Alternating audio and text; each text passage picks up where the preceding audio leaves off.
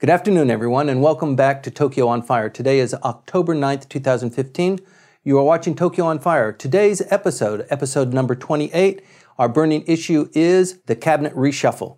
The Prime Minister just announced yesterday the lineup of his new cabinet. It is really interesting who he chose, the number of people who stayed and those that came on, what positions they were given, and the general rollout of what Abenomics now means. The security legislation has now been passed. We are moving into a new realm of Abenomics, and it's a really interesting time. You know, we always appreciate your viewing and telling your friends about Tokyo on Fire. You can participate in these discussions, as you know, by providing comments to us via email at comments@tokyoonfire.com or alternatively via Twitter at #TokyoOnFire.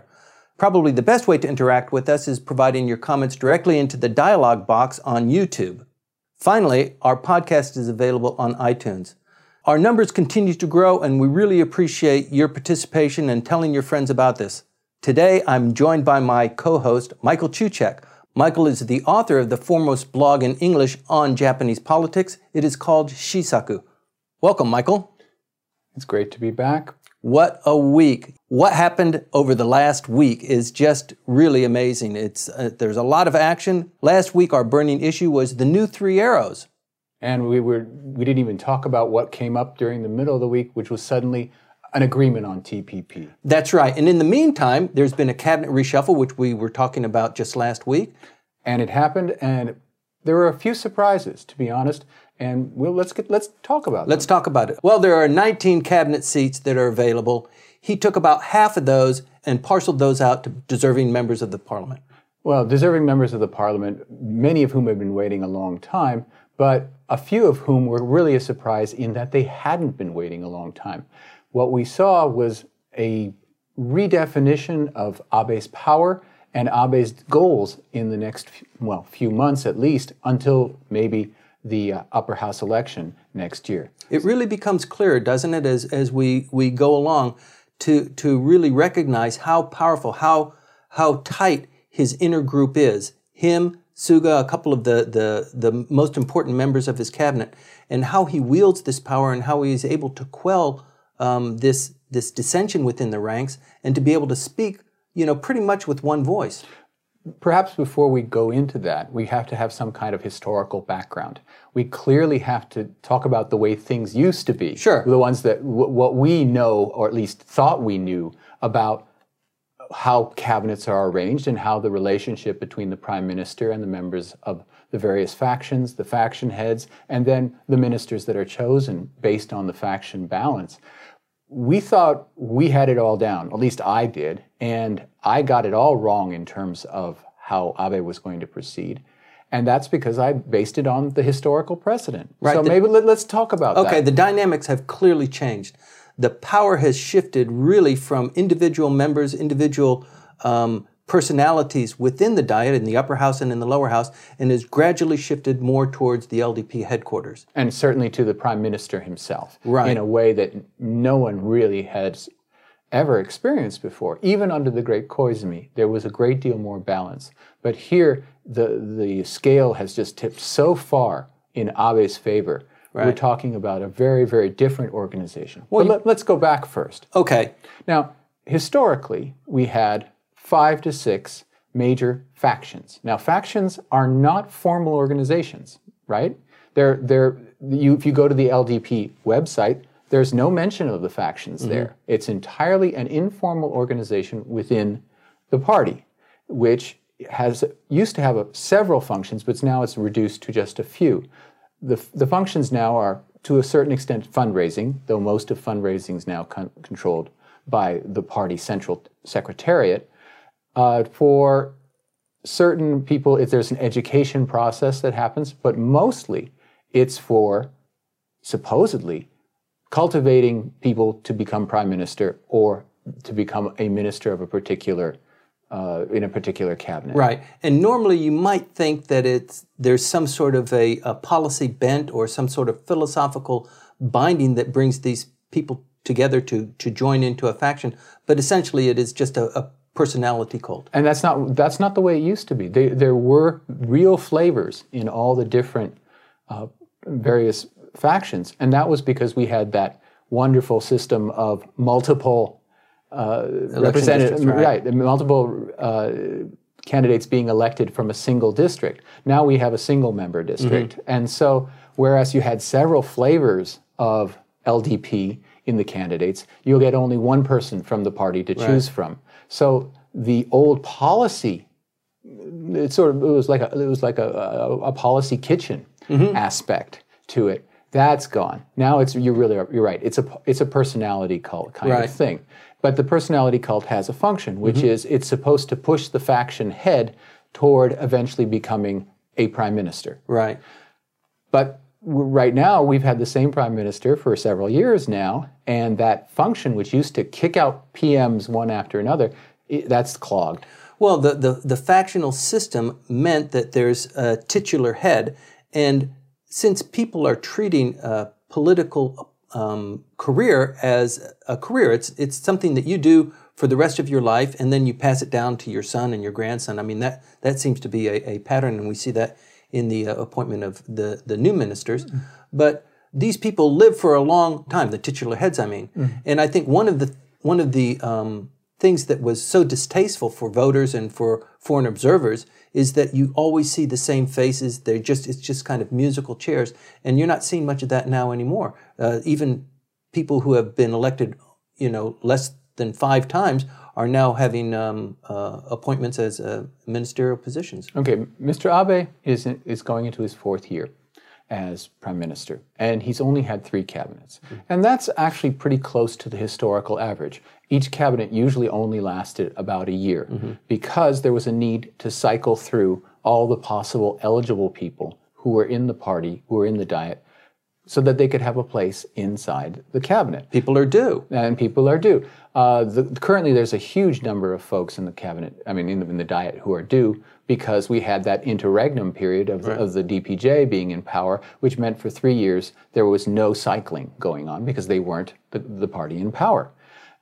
So they're behind schedule in terms of that. But in going in the historical situation, there used to be that when a cabinet was picked, you or I could actually pretty much guess ahead of time who was going to be picked for the next cabinet, because we knew by virtue of the size of the faction how many cabinet seats they'd be getting. Right. We would look then at the hierarchy within the faction, how many elections that each member had, and how many times they'd been in the cabinet.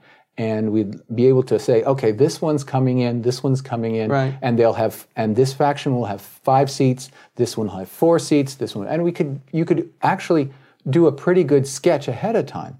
Now, the factions have really diminished in terms of their power, and so there isn't a guaranteed correspondence between the size of the faction, the number of elections of the people in it, and what happens when Mr. Abe picks a cabinet. And we saw that this week. There was not a correlation necessarily, unless you say that the biggest faction came away with the most seats, which it did. Right. In this case, the biggest faction is Mr. Abe's faction. It's called the Hosoda faction because it is run by a man named Hosoda, a member of the Diet.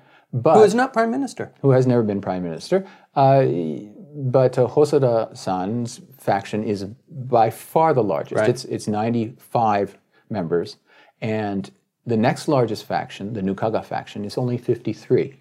And the following one is Foreign Minister Kishida's faction, which has 45. So there's a big drop. Right. And we saw this week that the Hosoda faction, the big faction, the prime minister's faction, got served. But the other factions got stiffed.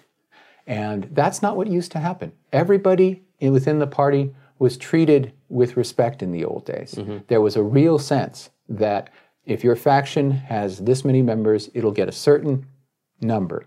But you can't be greedy. The Takeshita faction, for example, back in the day, was huge as compared to the other factions, but they were not greedy. They could go for strict numerical, but they didn't. They limited themselves. That's not happening anymore. Well, it is a party, and the party is made up of several factions. So they're all really brethren of some sort or another.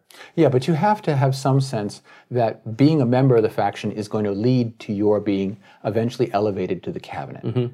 And if the prime minister and his friends and aides working together make sure that the other factions are actually suppressed, that's going to breed resentment, first with the faction head, who says, you're not listening to me, but also with the rank and file within those factions. Right. Well, also there's a little bit of movement in between members of the Diet who will go to different factions, or independents who, when it comes time for election, they need the support, they need the money that is there for electioneering by joining a faction, and they will go to those factions that will give them the best chance for enhancing their profile, either for a ministerial or vice ministerial position. That used to be the case, but really now it's really more social networking. The monetary side, really, they have each faction has its parties, sure, and you pay big yen to get a ticket and to go in, and that money all goes to the members of the faction. Yes, but that's not the way. It's not the falderall that we used to know in terms of factional money control. Speaking of faction, there was the birth of a new faction just last week, wasn't there? Yeah, and it's not going too well for Mr. Ishiba. It does not look like, but he got a ministerial position. Well, he had already had one, and it was given back to him. And it's one that has basically buried him as a political force. When he was Secretary General, we're going to inside baseball here. When he was Secretary General and Abe was Prime Minister, there was a great deal of tension and also a capacity in terms of Ishiba's controlling the party apparatus. That there could be some kind of contention there. That seemed to be where he was at kind of the pinnacle of his power, wasn't it? Yeah, now because he's taken on this rural revitalization minister position, Abe has him close by. Right. It's the old saw about, you want your friends close and your enemies even closer. He has him close by, and he's in the cabinet, and cabinet ministers can't really be in an antagonistic position toward the cabinet. That's right. It really is a consensus process. It's something of a handcuff, and especially in this administration, retribution will be had if you don't toe the line. Well, first of all, the cabinet will fall because all cabinet decisions have to be by unanimous vote. It's all consensus. That's what happened to the DPJ in terms of the Okinawa switchover that Hatoyama made. When he switched over saying that, okay, the Henoko site is now the official site for which Futenma will be switched, when that happened, the Socialist Party, their representative within the cabinet said, I'm sorry, I can't support this. He had to, Prime Minister Hatoyama had to fire her, replace her, and put together a new cabinet because the cabinet had to make a decision. You cannot have an opposing member. So Mr. Ishiba is basically boxed in now, but he's not the only one boxed in. No, there are a couple more that have very closely held views on a lot of different things, on women's issues, on economic revitalization, on the nuclear capacity of the country. And the nuclear one is the most interesting. Abe brought in the person who's probably the number 2 critic. The number 1 is the son of former Prime Minister Koizumi Shinjiro. Right. He is clearly seen as the opposition voice within the party now to Abe as the complete dictator. And number 2? And number 2 is now Minister Kono, who's now head of the Public Safety Commission. Kono Taro. Kono Taro. Georgetown educated. Fourth generation. He's a fourth generation politician. But also he's a well-known figure internationally, and a well-known also for his vehement anti-nuclear stance. And Abe very carefully, I think, brought him in and gave him a position that he wants, which is not only public safety, but he's in charge of his most deeply held thoughts are about administrative reform. Right. They gave him that post, a double posting there, and said, look, I'll put you in charge of administrative reform. And now, you're right, it's handcuffs for him. We're going to talk about predictions and that sort of thing towards the end of our podcast, but I've got to say right now at this juncture that probably my favorite pick in this new administration is Kono Taro. I like him a lot too, but by taking this position, he has put himself at odds with his own history, and in so much to the fact that he had a blog where he would express himself constantly and usually quite critically about the Abe administration's stance towards restarting nuclear reactors. That blog, as of I think yesterday, is gone. Okay. Well, He has it's not just scrubbed; it's gone. well, listen. Some people play politics cleverly, and some people who you think know better don't. We were just talking about Minister Ishiba, and he seems to have not really played politics very well at all. He does maintain a ministerial portfolio, but boy, his star sure has fallen recently.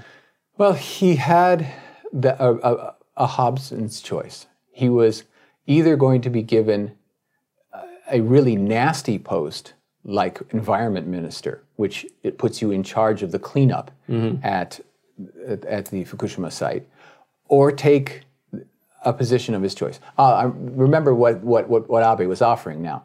What he was offering him was defending the security legislation, to be the special minister in charge of that. And Ishiba Shigeru, having some foresight, said, I don't want to touch that. Yes. And he didn't. And instead, he took on this rural revitalization post. That, of course, has gotten him nowhere. Well, at the same time, I mean, he came up with this idea of let's form a faction, a new faction. I, who despise factions, let's have a faction. Well, if you want to maintain power of some sort within Mr. Abe's LDP, you probably need to have a formal organization. Let's face it. Mr. Abe was reelected.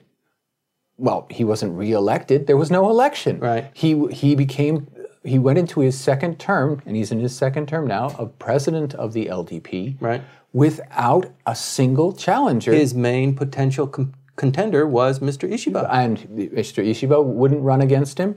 A lot of other members, like Foreign Minister Kishida, said, no, absolutely. thank you. You wouldn't have expected that. Yeah, no, and they did engineer a semi-real, semi-fake challenge by Noda Seiko, where she would try to get together the 20 members of the Diet necessary to endorse her candidacy. Endorse her candidacy, and then she could challenge Mr. Abe in the election. For some reason, she only arrived at 19, which is a very suspicious number.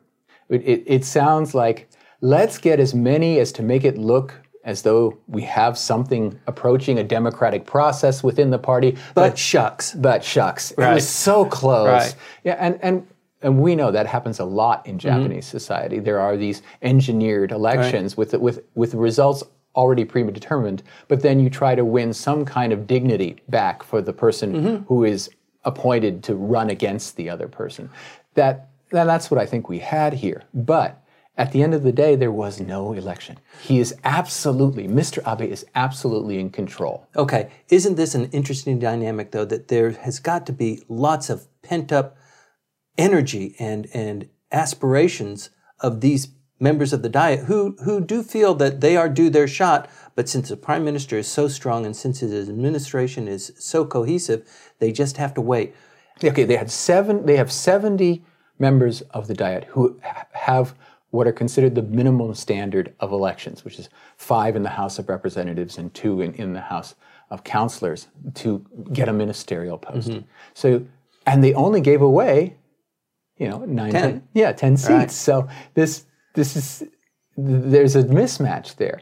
And, and of the 10, 4 of them went, all of the newcomers are from Mr. Abe's own faction. So it's some members that were brought in had previous ministerial stints, mostly very short time. But the brand new freshmen, the freshman class, is all from the Hosoda faction, the 4 members that are there. And wow, it's just a slap in the face of the other factions. Well, he does have other avenues. I mean, he could reshuffle his cabinet in the springtime or probably just before the summer elections. Now, the summer elections, I think, we should talk, first of all, about what happened inside the party itself.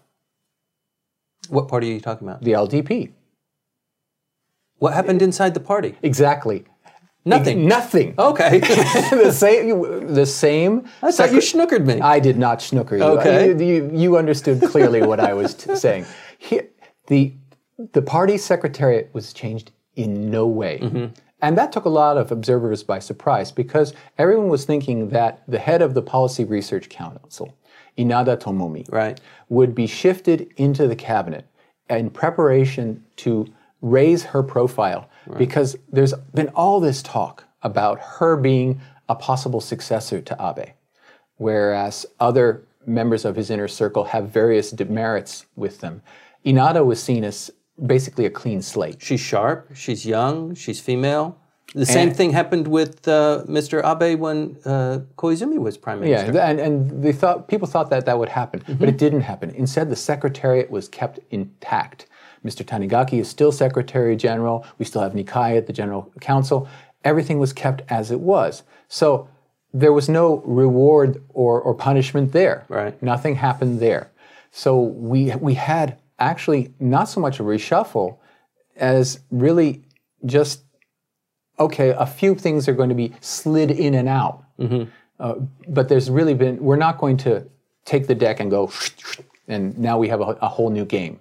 Because it isn't a whole new game. Well, 10 brand new ministers is pretty big. I mean, of 19, that's more than half. Yeah, but it's right after his re-election. And we already had one reshuffle, and that didn't go so well. Let's go through the cabinets. The first cabinet worked like clockwork. The second cabinet had a train wreck immediately afterward with the problems of the fundraising issues involving the female minister. The second cabinet, he really tried to promote women. He tried to put 5 in. Yes, exactly. This time he's put only 3 in. I've had a lot of questions from overseas. What's the deal? He talks about women in his speech, about his new 3 arrows, big deal, and then he puts only 3 women in. Well, historically, that's a huge number still. 5 women is the most there's ever been. And it caused him some problems. I mean, And it I don't caused know him if it's with the personalities or just that's serendipity, but he selected 5 and he got into a bit of a snit. And let's be honest, the number of eligible women within the LDP or within the Diet as a whole is very small. Right. 92% of the Diet is male. Only 8% is female members, right?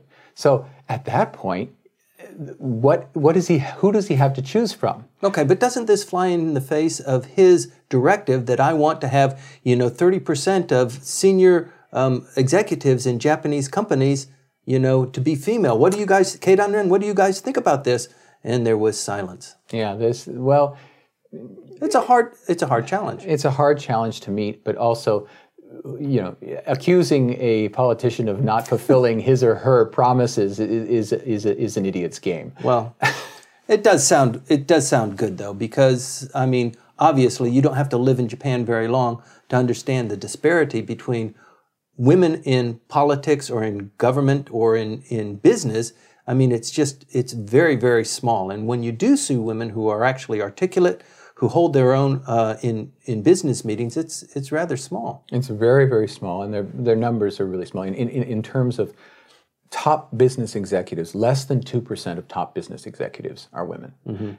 The Diet, we have a little bit better numbers, and in certain professions like lawyers and doctors, we have far more women because it's been a pathway for women. Right. But politics hasn't been, and that gets reflected in Mr. Abe's cabinet. Sure, the power so base. he's not being hypocritical. He really does have a human resource problem in terms of promoting women. If he wanted to promote women, he'd have to do what Koizumi did, which was bring women out of the private sector and put them in the cabinet. He did that with the foreign minister of his time. He also brought in Inokuchi when she was a professor. He brought all kinds of people. He's done that for ambassador posts as well. Yeah. And I think that's really paid big dividends. Yeah, but Abe has not gone outside the Diet in terms of his cabinet picks, which pretty much all cabinets immediately prior to this one have had at least one civilian in it. Right.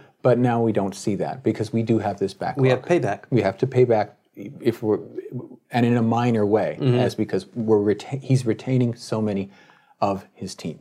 I would like to say though that that's especially important if he's going to be focusing, as he promises, on economics. Right. Because if you see the list of ministers and you see their responsibilities and you see their full job descriptions, in economics, they're overlapping all over the place. You have the reconstruction minister, the rural revitalization minister, you have the economics minister, you have the Ministry of Trade and Economics minister. You have just, they're all on top of each other. And if this was a new team, they would step on each other's toes. So he's kept Amari, he kept his finance minister, he kept a lot of the major economic posts in the same hands because they at least know what their bailiwicks are.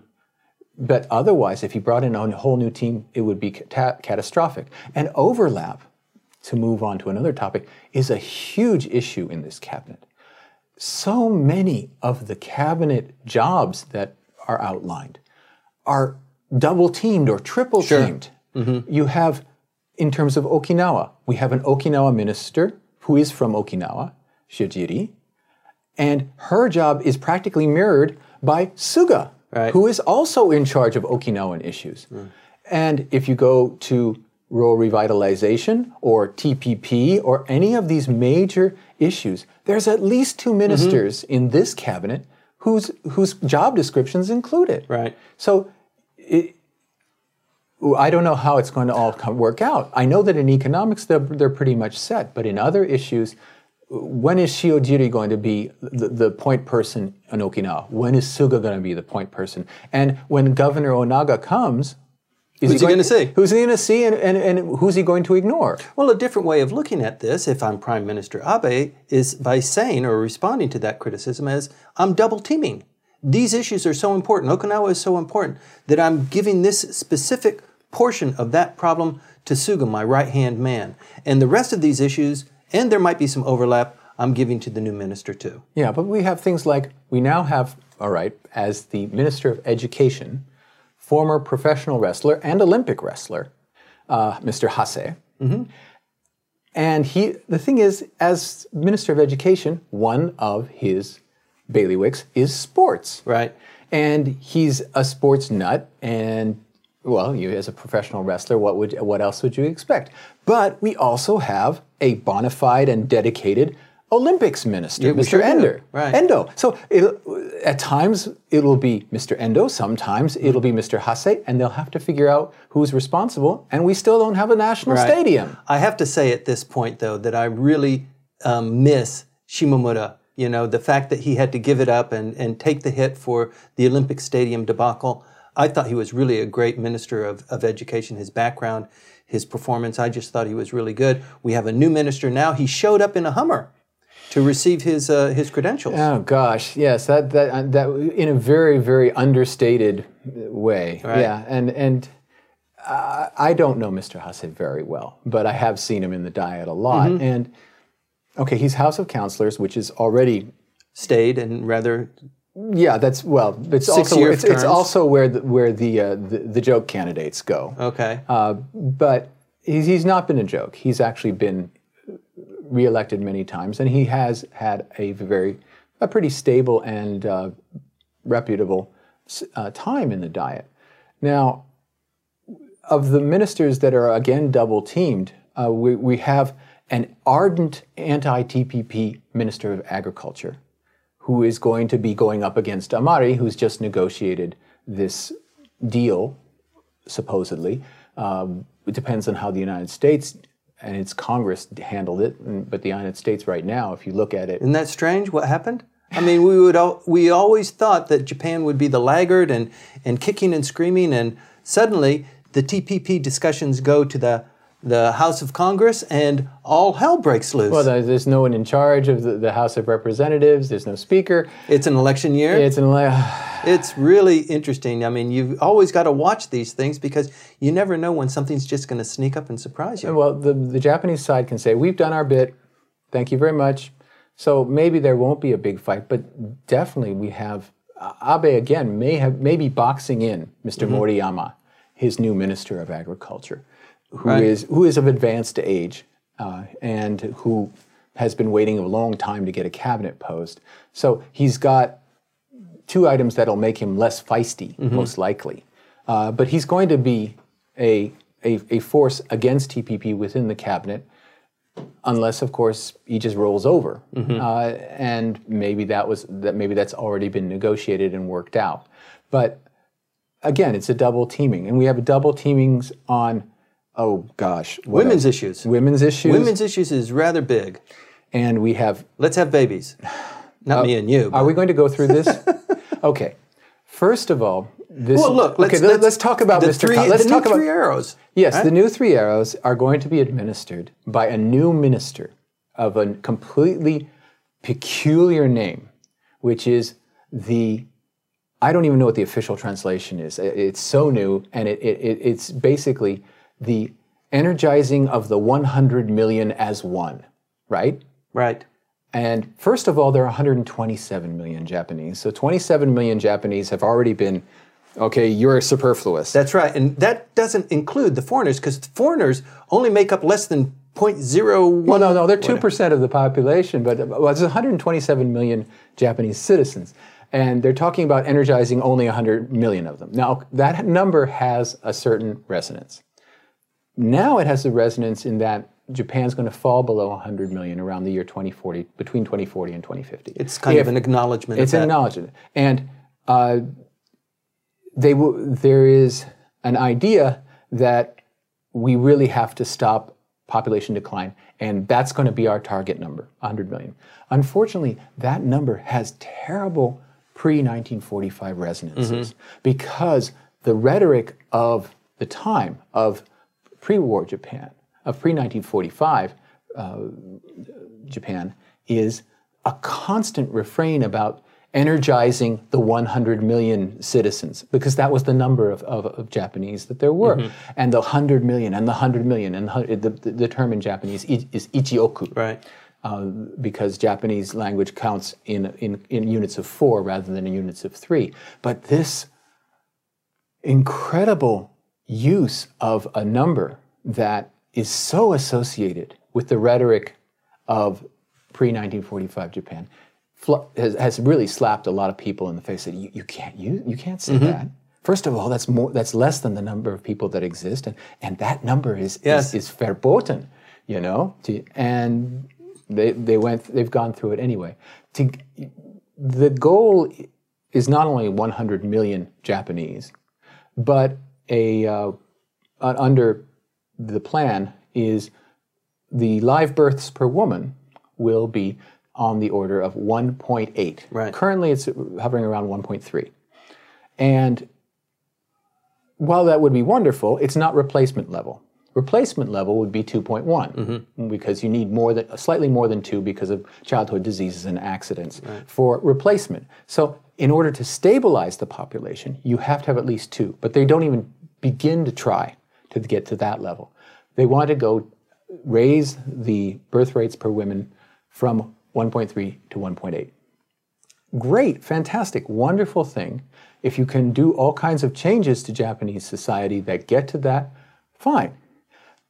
But you have to understand the height of the mountain that you're trying to climb. Right. The last time that the birth rate per woman was 1.8 was in 1984, back 30 years ago. That was the height of the bubble. And the bubble was, that was a blip actually that clicked up during that period. If you want to go back to a sustained rate of 1.8, you have to go back to the first year. No, you have to go back to the first year that Jimmy Carter was president, 1977. That it's that far back in time. So you are going to try to somehow pull society through all of those decades and get back to that kind of life.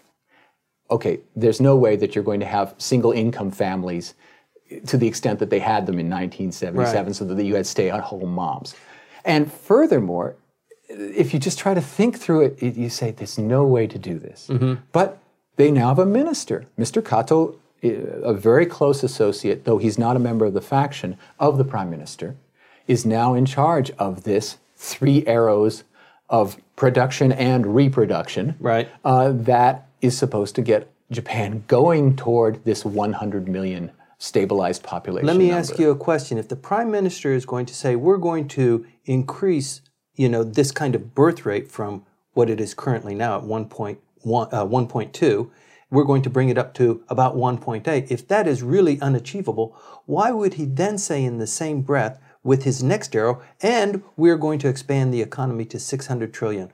What explains that? I mean, those are both kind of, I mean... Not kind of. If he was going to extrapolate and be very expansive, why doesn't he just say we're going to have, a birth rate of 2.0, 2.1? Yeah, my hometown newspaper, the Tokyo Shimbun, in terms of that 600 trillion number, asked the question in its editorial the next day, is he suffering from the Peter Pan syndrome? Mm-hmm. Is he a boy who can't grow up? It's just, get real. Now, yes, you can get to 600 trillion. And if you want to do that, you need, all you need is I guess, 20 years of 2% inflation. And you don't even have to have any real growth. If you just have the inflation, you'll eventually get to that number. But he did give himself 5 years to achieve it. He gave us some time to achieve it. And you just say, no, it's not possible. Mm-hmm. Because the first 3 arrows of Abenomics have delivered us to a point where we have inflation at about 0.8%. And because of the consumption tax, we haven't got the growth that the 2% growth that was promised.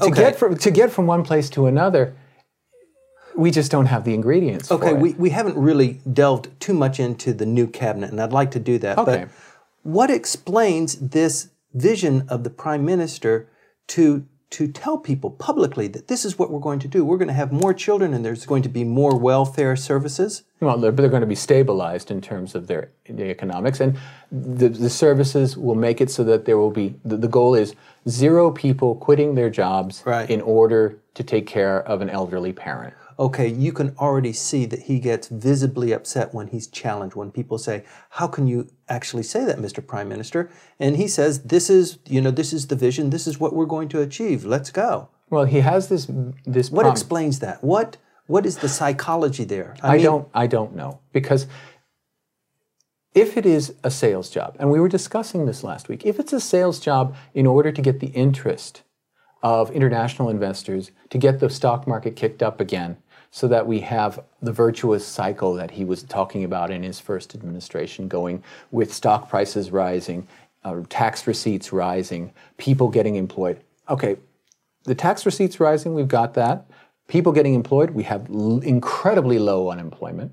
But whether that's due to his cyclical actions or structurally just because the number of working-age Japanese is shrinking, there's a real question there. The promises that they're being made, he must think that foreigners can't add. Well, it's not just the foreigners. I mean, it's not just people like you and me that are watching and trying to analyze this. I mean, they're regular voters too. The Bank of Japan also stepped in their own poop when they committed that inflation would be at a certain rate and the expansion of the economy would be a certain rate, and they failed to achieve that, and their credibility took a huge hit. The Prime Minister is lining up to have his credibility challenged at a time probably when it's time for the upper house election. I don't know. He seems to have a real need to set up some real goals. I understand that. And there's been some kibitzing about whether these goals are reasonable or not. But for the most part, he's been getting a pass, at least domestically. Maybe it's simply because it's so unbelievable that people are just shrugging their shoulders and saying, yeah, that's politics. Maybe. Look, if he's going to achieve those things, he really has to pull a rabbit out of the hat, and pretty quick. Let's talk about the new cabinet. Okay. Is this the design? Is this the result of reaching into the hat and pulling out the rabbit? A lot of people that are there do fit into the positions. He kept his top 5. Yeah, he kept his top 5.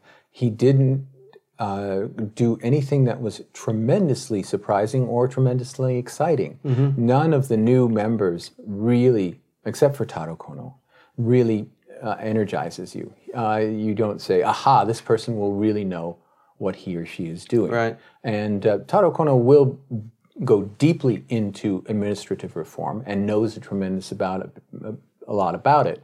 And we may see him disappear into it because he'll be so involved in it. And that would probably be good for his career. Remember, he had to sit out.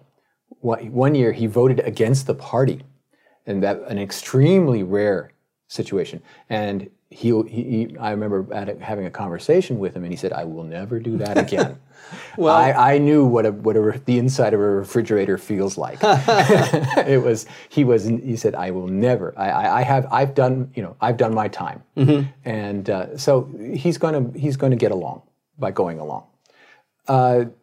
As for the other members, there's not a lot that you can expect from them. So I'm not, though the Prime Minister may claim this may be a cabinet to refocus our energies to achieve our economic and social goals, I see it as a caretaker cabinet up until the House of Councillors election. Yeah, I don't know.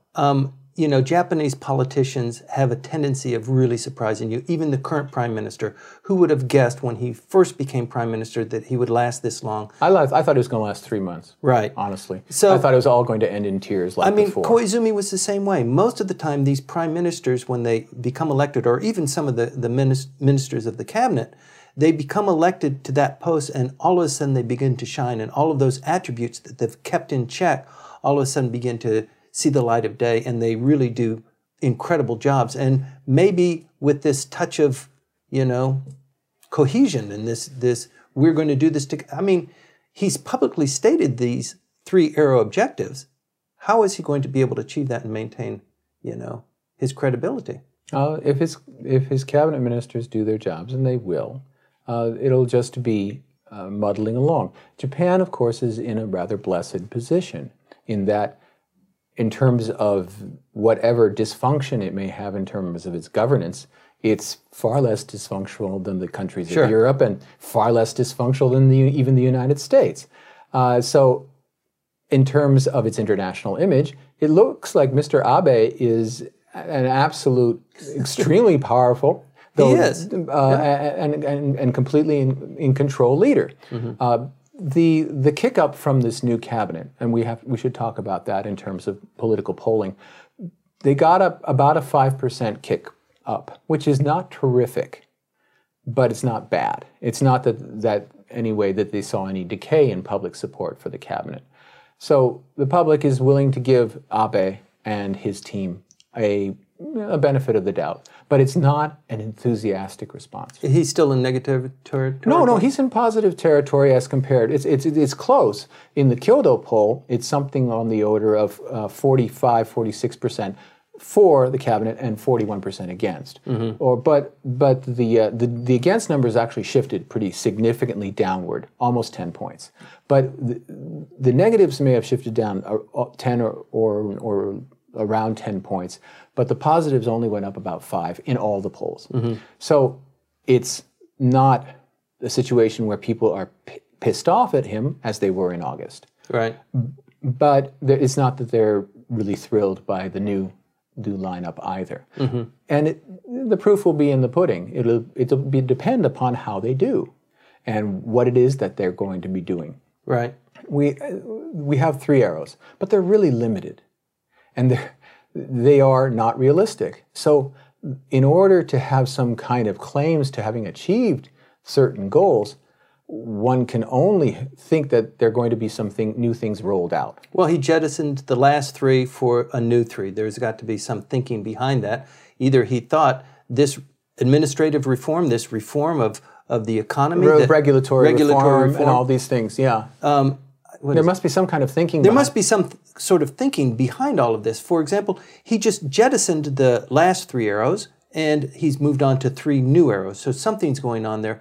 Perhaps his focus on regulatory reform, he's kind of admitted to himself that really is too big. Let's focus on something else. Don't look at the man behind the curtain. I don't know if it's so much the man behind the curtain as there are all kinds of initiatives that were passed into law.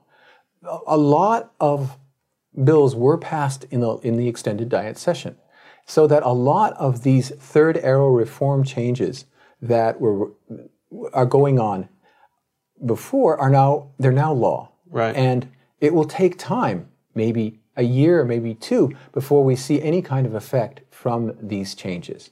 Now, if you ask specific industries, ask specific people what it is that interests them, frequently they have something to say. They say, yes, this law that passed actually will be significant. Right.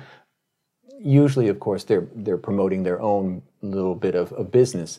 But there are all kinds of little pieces that have been put into play. Right. And how that all pans out will really depend on a basic stability. And let's face it, that's what Abe offers Japan, is an end to the instability that plagued the country in terms of its politics. Whatever you may think about his individual policies or these new 3 policy promises, what we know is the administration's stable. That the administration's stable. Come September, October next year, Mr. Abe, unless he's hit by a meteorite, will be prime minister still, and the year after that. And that has not been something that Japanese and particularly the business community here in Japan have not been able to rely upon. The business community has been the biggest supporter of Mr. Abe. And they can see in him a person who will be there year in, year out, and will and has delivered on a lot of promises that to the things that interested them. And while they may not be a major force in the electorate, if he's got them in his pocket, he's already on a pretty good way. He's halfway along with the right-wing base that he still retains toward a functioning majority come election time. Yeah, let's go through the calendar of things that we know are going to happen between now and the election of July 2016. Okay, what we know is going to happen is that there's going to be some kind of extraordinary session. Right. And it'll have to be very short because we have very little time left. And what can they do in that? But now we have a cabinet, we have a new secretariat for the LDP, there's no excuse. Ministerial vice ministers were named today. Vice minister, and the parliamentary secretaries will be named next after that. They're called parliamentary vice ministers, I think now. But they'll be named, and then there'll be no excuse for not opening the Diet up again, except, of course, that they just closed it after an extended session. But we'll have the extraordinary session, then we'll go into the budget process for next year. We'll break for New Year's, and probably sometime in January, maybe early February. Maybe early in February, we'll start the next regular session. It probably will be closer into January because it has to finish before, well, sometime in mid-June, because they need that extended period of time for campaigning for the House of Councilors election. Regular Diet session is 150 days. Yes, and so if you think backward 150 days from June, and you say that's probably going to be the start date with some flexibility, and then they'll go immediately into campaign mode. The question everybody's asking is, okay, Mr. Abe seems to be on a 2-year cycle in terms of general elections. Is he going to call a double election? Now, double elections are both dangerous. If the public is really against you for some reason, you have a chance to lose in both houses, which is lethal. Or there's a big payoff, of course. If they stay stable or they gain a few seats, then he's set for the rest of his term. He's established that the people support him, and he can go on any policy direction that he wants. And if he runs a double election, it has the final and really important point that it forces the opposition parties to spend all their money because they have to run elections for both houses. And that will impoverish the opposition, whether it's the well-funded communists or everybody else who are pretty much on a shoestring budget normally. To have a double election will absolutely break their banks. Well, clearly we understand that the Prime Minister is motivated to modify the Constitution, and he is shooting for 2/3 majority, and also, should there be a referendum of the population, that 2/3 of the population of Japan will also endorse. Well, he only needs 50% for the endorsement for the population, but getting 2/3 on that side wouldn't be bad either. Right. So, but I don't know. I'm going to take the devil's advocate position. I think that Mr. Abe, by passing the security legislation this summer, you think that's it? I think that's it, and I think that's it because it meets the standard of his grandfather. and it surpasses his grandfather. It radically and broadly changes the basis of Japan's security policy. And Mr. Abe is not stepping down because of it. His grandfather had to, because of the vast protests and the absolute virulent anger of elite classes at the way it was done. Right. And he had to resign. Mr. Abe has also faced, not nearly so virulent, but still a great deal of criticism and a great deal of disdain.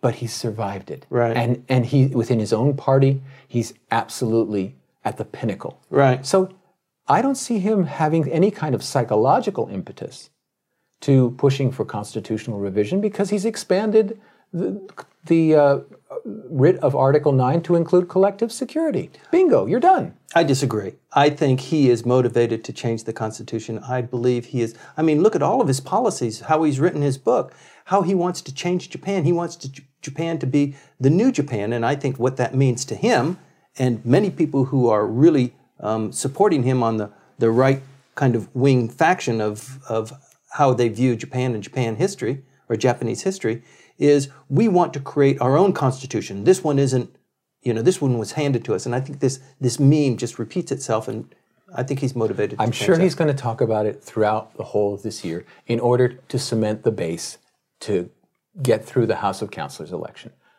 I'll agree with you on that, but I think it's insincere. Yeah, I don't think he's going to talk much about it, because all he wants is his 2/3, and he wants to develop the population to believe in him, that he will guide the country in the proper way. And then once that's done, then we might see a little bit of a face change. So you see him not talking about it. I see him talking about it for very different reasons, but it's a good argument either way, I think. Your point of that he would try to do it in a surreptitious way. Talk about economy. Talk about women. Talk about, yes, all of these things. Things in the third arrow, and then after the election say, oh, the reason... Haven't I been good to you? No, now that you have endorsed my vision of revising the Constitution, right. I'm going to go there. There we go. Okay. Yeah. That's all right. Yes. Yeah. It is an endorsement of my policies. Oh, my goodness. Including the ones that I didn't talk very much about. We really are cynical sometimes. Yes. Well, the other thing that I think is important to talk about is the power of the LDP is so great that it has forced the opposition parties, including the Communist Party, to get together quietly and talk about some coalition that we will have when these elections come up. We want to share, our resources, so that we're not, at loggerheads. Why don't you take this district? I'll take this one, and let's try and get these 7 or 8 seats that are up for grabs. Well, that's true that they did try to do the coordination, but there's a fundamental roadblock that stopped it. There was direct negotiations between Kazuo Ishii of the Communist Party and Mr. Okada of the DPJ. Pretty big.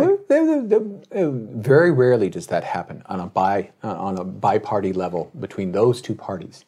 But the old socialists inside the party and Rengo, the union, which has just recently replaced its leadership and has been playing footsie with the LDP and Mr. Abe. Rengo came down very hard and said, we are not going to allow you to talk to the communists. And the old socialist framework and Rengo, the labor unions, they're not going to allow it, and so the entire effort has collapsed. What we're going to have instead is not a broad opposition, but a minor coalition of everything but the communists. Right. But the communists have been doing so well in polling. They did so well in the last election, and they're probably going to do great in the coming House of Councilors election, that to not have them on board is a big, big weakness of the opposition force. I agree with you. Let's talk about one more important dynamic, and that is what's going on inside Komeito and Soka Gakkai. There has been a rift, and the head of Soka Gakkai has kind of rejuvenated himself. He's now reasserting his control. I can't really say much about the Komeito idea, especially they've made the only visible switch in the cabinet is the replacement of Mr. Ota by Mr. Ishii. Now, and Ota seemed solid.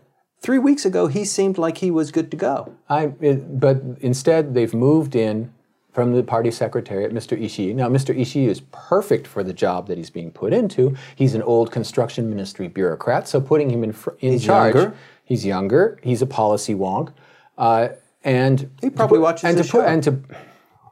And to put him in charge of infrastructure and tourism and everything is fine. It's perfect. You know, that's where the money is, and that's where the Komeito wants to be. What's the background to that? I'm afraid I can't comment. Mm-hmm.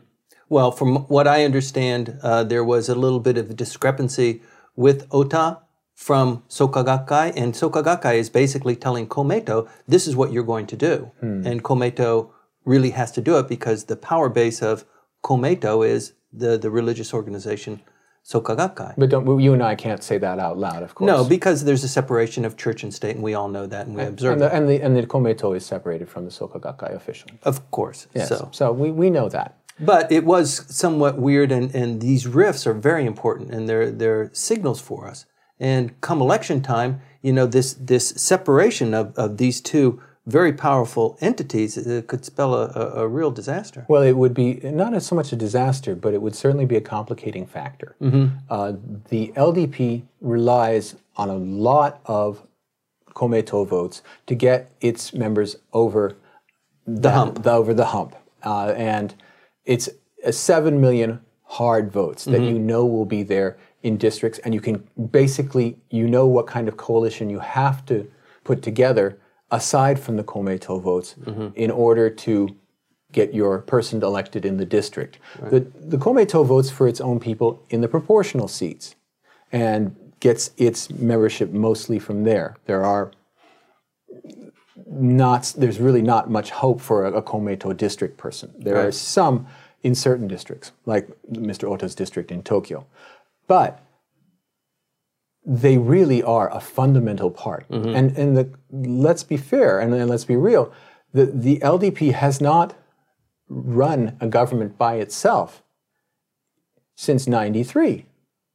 Okay, since its defeat back by the first opposition coalition, which the Komeito was part of at that time, that opposition. Until after that, the LDP has always been ruling in coalition. Now, if its coalition partner is feeling unstable, and it's its only coalition partner, you're right. It puts a degree of uncertainty that is unwelcome. Well, no, I think you can see people just getting ready for a fight. Well, there's always this idea that Japan needs to have its parties sorted out.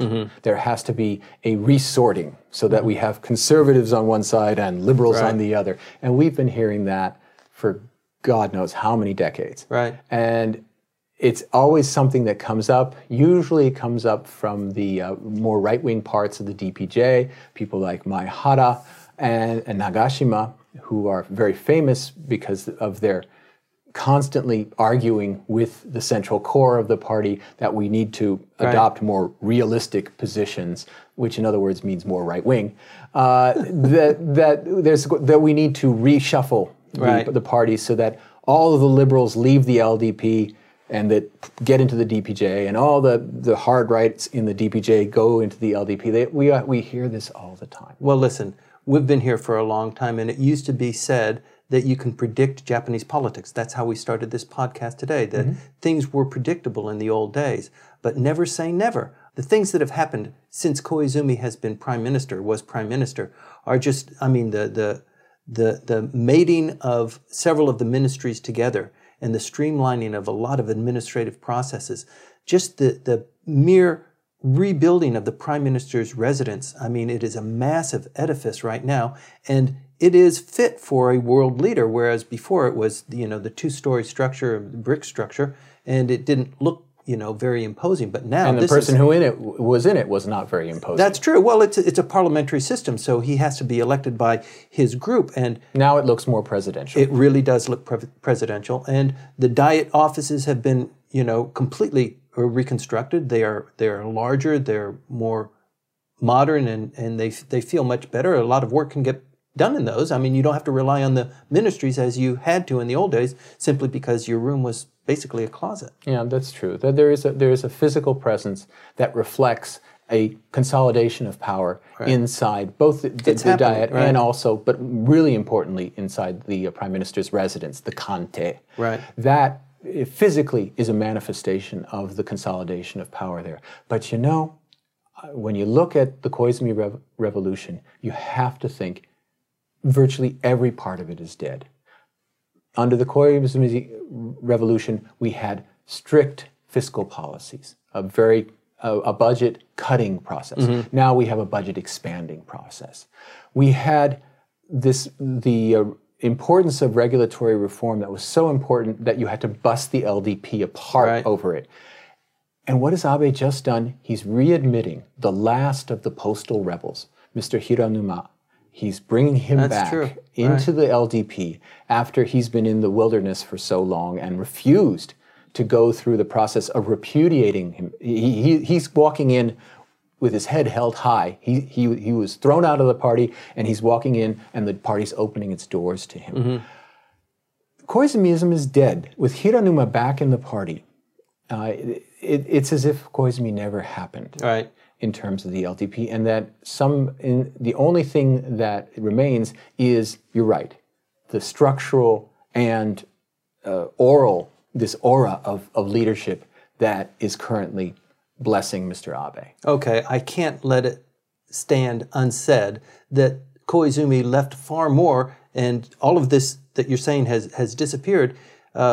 You can't just stand on that, because he has left one legacy that probably one day will be prime minister. No, Mr. Koizumi Shinjiro is really one of Japan's great politicians. Well-spoken, knows how to stand his ground.